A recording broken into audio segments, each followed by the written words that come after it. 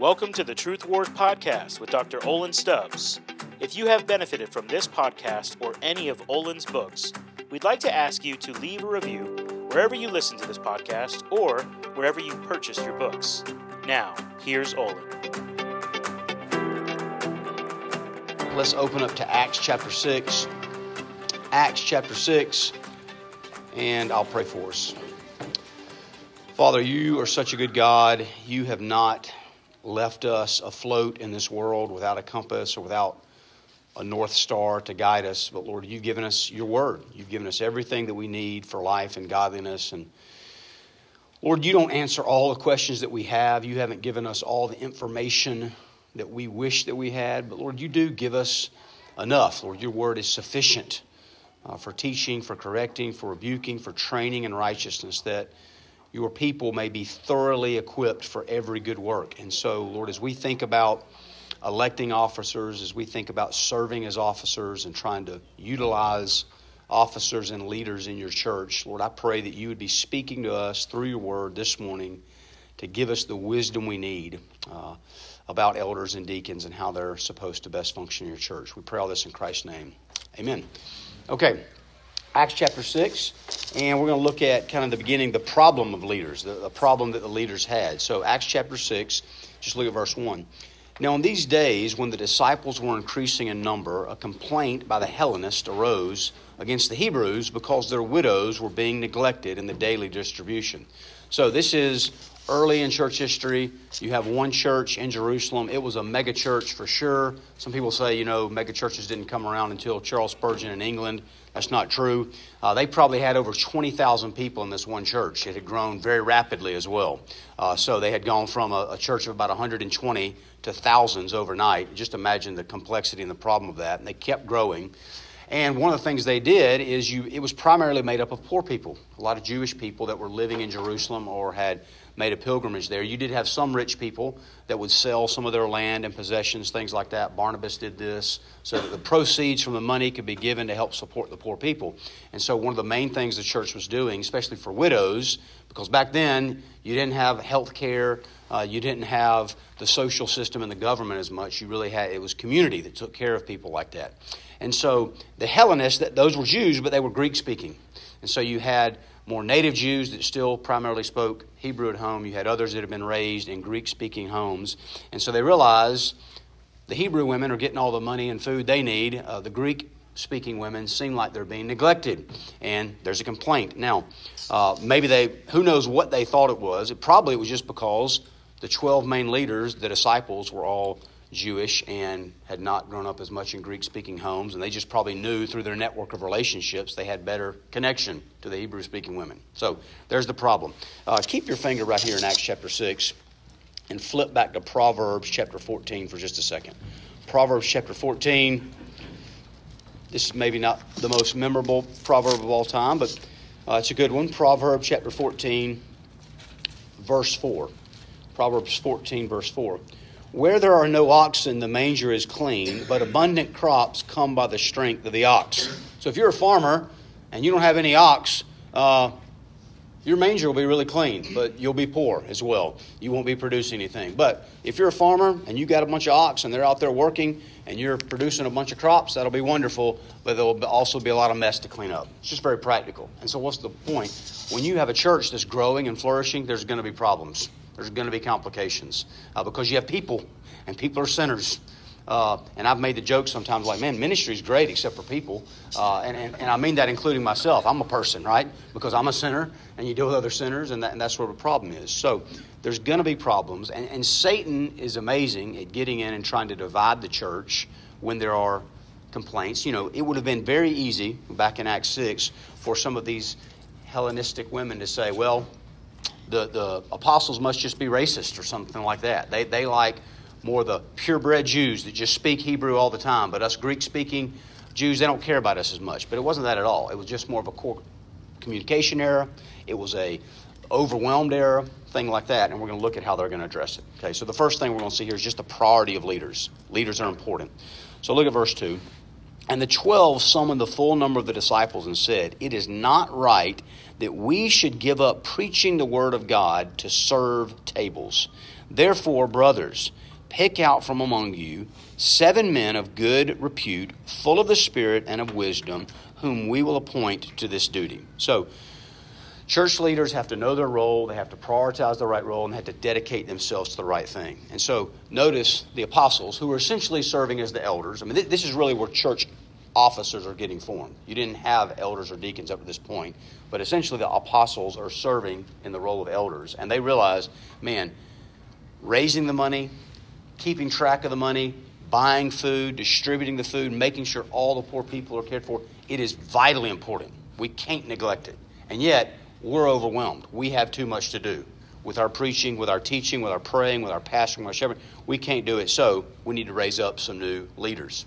Okay? So, apostles, they're for the forerunners of the elders. What are elders primarily supposed to do? They're supposed to pray, they're supposed to preach, they're supposed to pastor. Or you can say shepherd. Okay? They speak, they supplicate, they pray, and they shepherd. That's what elders are primarily supposed to do. They're supposed to be doing a lot of preaching and teaching. Now, it could be up front like this, or it can be in Starbucks on Monday morning across a coffee table with a member, counseling them about their problems. Okay? It's all of that kind of preaching and teaching, taking the word, applying it to people's lives. They're supposed to be praying for the people, praying with the people, leading prayer services, like I think Clay or somebody else did last Sunday morning. Elders are supposed to be doing that kind of thing. And then lastly, pastoring, shepherding the flock, leading the flock, making decisions, guiding the flock to where they need to go. Okay. That's what they're supposed to do. But other really important roles. Deacons, what are deacons supposed to be doing? Okay, and I'll just say this. Oftentimes, elders are tempted to do too much because they have that leading role. We're supposed to be leading, making decisions. It's sometimes it's just natural. I mean, I feel this sometimes in just running a family. It's like, well, sometimes it'd just be easier for me to do it myself rather than delegate it to somebody else. And it may be in the short run, it may be quicker, but in the long run, this happens. You get overwhelmed when you've taken on too many duties, you're not delegating enough, and it gets you in trouble. So they were wise to say, these are the first deacons. They're not called deacons here, but this is the beginning of the deacons. Okay, and most good commentators would say that. The deacons focus on 3 things. They focus on budgets, benevolence, and buildings. So physical, tangible resources like money, buildings, managing money, that's always important. Okay, that's some of the idea of serving tables. It wasn't just like distributing bread at table. It's almost like a banking idea of managing money for the church. Okay, taking care of these things. Keep your finger here. We'll come right back. But flip over to 1 Peter chapter 4. 1 Peter chapter 4. If we were doing a whole thing on spiritual gifts, which we're not, but if we were, there's a lot of different spiritual gifts that the New Testament talks about, but they all typically fall into 2 major categories. There's more speaking gifts, more elder-type gifts, and there's more doing gifts, which tend to be more deacon-type gifts. So look at 1 Peter chapter 4, verse 11. Whoever speaks is one who speaks oracles of God. Whoever serves is one who serves by the strength that God supplies, in order that in everything God may be glorified through Jesus Christ. To him belong glory and dominion forever and ever. Amen. The church is supposed to be a body that's speaking. It's also supposed to be a body that's doing and serving. It's the mouthpiece of Jesus. It's also the hands and feet of Jesus. Elders tend to be more the mouthpiece. The deacons tend to be more of the hands and the feet going out ministering. Delegating of duties and then focusing. Okay, so that's leadership is important. And getting the right people in the right seats to do the right thing is really important. Second thing, the plurality of leaders. I mean, this is really important, and it kind of leads into what the second point is, but it wasn't just one apostle. There were 12. And then even there wasn't just one office. It wasn't just elders. There were deacons, and they said, choose 7. No one human being has all the gifts. I want you to think for just a minute in your mind. I'm not going to ask you to share out loud, but I want you to think about in your own personal life, either, and this could be through reading church history or something like that, even reading the Bible, or just people that you've met and interacted with. I want you to think about the person you've met before that's like the most gifted. You're like, this person seems like they have all the gifts. I bet if you hung out with them long enough, or if you read enough biographies of them, you will realize nobody has all the gifts. Some people have more gifts than others. Some people are more gifted. Nobody has all the gifts. We need one another. So when we talk about the body of Christ ministering to other people, I can't say as an individual, I am the body of Christ. I will go minister to this person. I'm a part of the body of Christ. We together are the body of Christ. We need one another. We need the different gifts. We need elders. We need deacons. Okay? So part of what that requires is a lot of humility. If the apostles had really been ego-driven at this point, we want to make sure that everybody knows we're the most important, we're the big dogs, we were the guys that walk with Jesus, it all centers around us, it's about our glory, our name, our fame. You don't want to invite new leaders in, because then you kind of have to share. You share some of the burden, you also share some of the privilege, some of the honor. They didn't think about that at all. We're dependent on one another, we're interdependent, it's a good thing. So we need plurality of leaders. And then third, here's what I want to kind of focus on this morning, because I want to make this really practical for us, is just the prayer of leaders. Okay, notice again in verse 4 what they say. And this is for all of us, but mainly for the elders, but for all of us. But we will devote ourselves to prayer and to the ministry of the word. So, just let's get real practical for a minute. Essentially, there's a complaint. They come to the 12 leaders and say, we've got women in the church who are widows, who promises have essentially been made from the front that they will be provided for, and they're not getting enough food, they're not getting enough money, the ball is being dropped. And the elders essentially say, the apostles say, this is very important, somebody's got to address this. We don't have time to address it because we're so busy preaching and praying. Now, I just want everybody in here, myself included, to just think for a second. Has anyone ever come to you and said, I need you to help me with blank, and your real honest answer was, that's important, somebody should help, but I can't help you because I'm so personally devoted to the ministry things that I'm already doing? That's the first question. And my guess is there's probably some of us in here who say, yeah, I actually have had a season like that where I'm doing so much, like I got a full-time job and my family, and I'm trying to serve this church so much, and somebody says, hey, will you do something else? It's like, I just can't. I'm overwhelmed. Okay, and that's normal. That's normal life sometimes on fallen planet Earth. But here's the second question, which is much more convicting to me personally. Has you ever been asked, hey, we really need your help with this, and you said, I can't do it because I'm devoted to so much time praying, I can't take away from my prayer time to serve more. And I read that, I was like, I'm not sure I've ever had that one. I'm not sure I've ever met anybody that had that one. But that's part of what the apostles were saying, is we're so devoted to ministering the word, but also to praying with people, to praying for people, to leading prayer services. This was a prayer-centered church. That's one of the things that arises out of this church, and out of this passage. So as I was studying this passage, I was just like, man, I think that's one thing, at least for me, because it even uses the word there. Look again, verse 4. But we will devote ourselves to prayer and to the ministry of the word. Again, I just ask you by way of personal reflection, has there ever been a season in your life where you felt like, I'm devoted to prayer? I'm not haphazard, I'm not casual. It's a big part of my life. I'm devoted. And so what I would say to all of us, especially the elders, we're supposed to be, and I'm speaking to myself here, we're supposed to be devoted to prayer. But I think you can make a good case, all Christians are supposed to be devoted to prayer. Maybe not at the same level. And what I would ask of everybody here, let's be devoted to prayer together as a church, and specifically even devoted to prayer about this process of electing new elders and deacons in our church. And then praying for the officers. If you're not an officer, okay, one of the best things you can do to help, to love, to serve, to honor the officers is pray for them. So let me just say this by way of application. So I don't know how it works in your life, but a lot of times in my life, and I think this is true for a lot of people, January is the month you set New Year's resolutions, some goals for the year, and maybe you set some really good ones. And January is usually the month where you do really good. And February is usually the month where reality starts to hit. And as you get to about this point in February, you're like, yeah, maybe I overshot it. Maybe it was many goals, or maybe I had good goals. I've just given up, or I've gotten lazy, or life has happened. So sometimes kind of the end of February can be a good time to kind of revitalize some goals. And so I don't even know where y'all are at with your personal goals, but I would encourage you to maybe take some time this week and specifically pray about, what's my personal prayer life look like? And that's praying by yourself, that's praying with other people, corporately, whatever that is. And how could you be, for the rest of 2024, more devoted to prayer this year, whether you're an officer or not? I think that would be a great thing for us all to wrestle with. What can my life look like to be more devoted to prayer? But let's keep going this passage. Verse 5. And what they said pleased the whole gathering, And they chose Stephen, a man full of faith and of the Holy Spirit, and Philip, and Prochorus, and Nicanor, and Timon, and Parmenius, and Nicholas, a proselyte of Antioch. And these they set before the apostles, and they prayed and laid their hands on them. And the word of God continued to increase, and the number of the disciples multiplied greatly in Jerusalem, and a great many of the priests became obedient to the faith. Now, a couple more things here.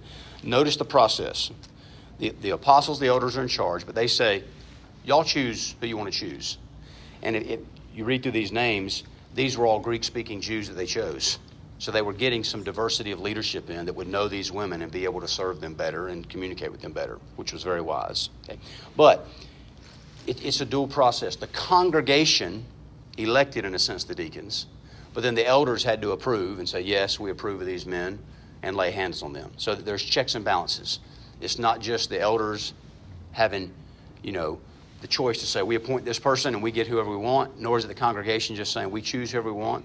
The congregation, in a sense, elected somebody, and then the elders approved of it. So there's a two-step process there, which I think is very wise as a system of check and balances. But then look at verse 7 again. And the word of God continued to increase, and the number of disciples multiplied greatly in Jerusalem, and a great many of the priests became obedient to the faith. Now, I think this is really important for us for a couple of reasons. I think sometimes when you start talking about different offices, elders and deacons, and there are some churches that almost practice it this way. It's kind of like, hey, the young and immature and kind of upcoming, we'll make them the deacons. But once you're really mature and you're really godly, then you get to graduate and be an elder. Okay? And listen, that's not to say that some people don't have some gifts that fit as a deacon, some gifts that fit in an elder, that they can't serve as a deacon and then later become an elder. Because if you keep reading, it seems like Stephen and Philip both probably had both sets of gifts and were doing a lot of preaching and teaching, and maybe later became elders in the church. Stephen didn't, because he didn't live very long, but Philip almost certainly did. All right. But here is the point. There are two offices. And one is focused more on the speaking gifts. One is focused more on the doing gifts. And they're both important. They're both spiritual. They're both for the spiritually mature. Okay, it's not like the varsity and the junior varsity. It's more like husband and wife, peers in a marriage. Yes, if push comes to shove, one takes the leadership, right? But there's a peers, there's a partnership leading the family together. And here's what I want you to see. When the deacons started doing their job well, the word of God started spreading more powerfully. More people got reached. It's funny, if you took the time to start in Acts 1 and read all the way up to this point, what you see is Luke is trying to keep track. And so at the end of chapter 2, after Peter preaches at Pentecost, he's like 3,000 people were added to their number that day. And then a couple of chapters later, there's more preaching, there's more people getting saved, and he says, the church got up to 5,000 men. It's like, I can't count everybody, but I'll at least keep counting the men. And what you're going to see after this is they just quit counting. It's like the church was growing so much they just couldn't even keep up with them anymore. And why? Because they will know we are Christians by our love. When the lost world started seeing, look at the way they love one another. Look at the way they love their people. So please don't get the wrong idea that only the preaching upfront gifts are the important ones.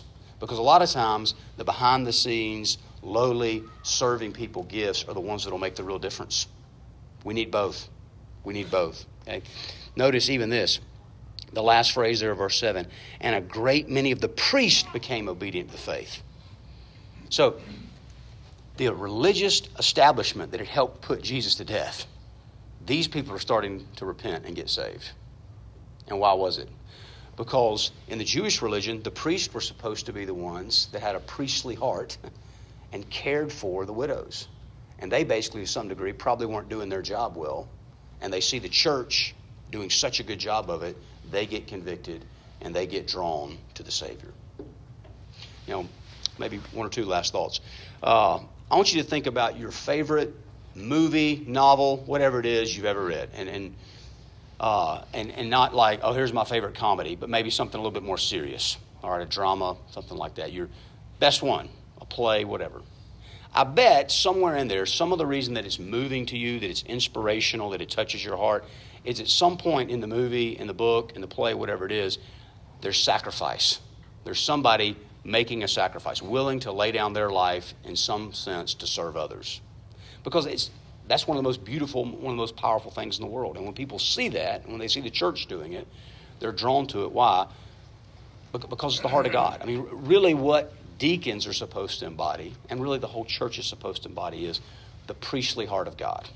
This compassionate heart of God that wants to serve people, that wants to minister to people, that's a bleeding heart, and it's wise, good stewardship, but wants to love well. And really, it's a picture of the Lord Jesus Christ, the great high priest, who literally laid his life down to purchase us with his blood, not with money. So I'm hoping that this church has got a good foundation, and we can just keep building on it with godly elders who will preach, who will pray, who will shepherd well, and godly and wise deacons, okay, who will manage money, manage buildings, and minister in a priestly way to our congregation, but also to the community. And I hope it leads to many more people coming to Christ. So let me pray one more time. Lord, thank you for your word. Thank you, Father, for how practical and realistic your word is. Again, that you give us everything that we need for life and godliness. Lord, I pray for this church. Would you give us the wisdom in electing the congregation, nominating people, the elders approving, Lord, of new elders and new deacons, if you want us to have them. And Lord, would you put your hand upon this church and help the elders do their jobs well. Lord, pray and preach and pastor and shepherd, Lord, and help the deacons do their jobs well, Lord, as they minister to people from a sacrificial, priestly heart. And Lord, I do pray as this church grows in its effectiveness and being a picture of the heart of Christ, that more and more people will be drawn to trust in our Savior. We pray all this in Christ's name. Amen. Thanks for listening to this episode of Truth Wars with Dr. Olin Stubbs. We want to remind you to please leave a review for this podcast wherever you listen, and to share this podcast with any friends or family that you think may be blessed by Olin's teaching.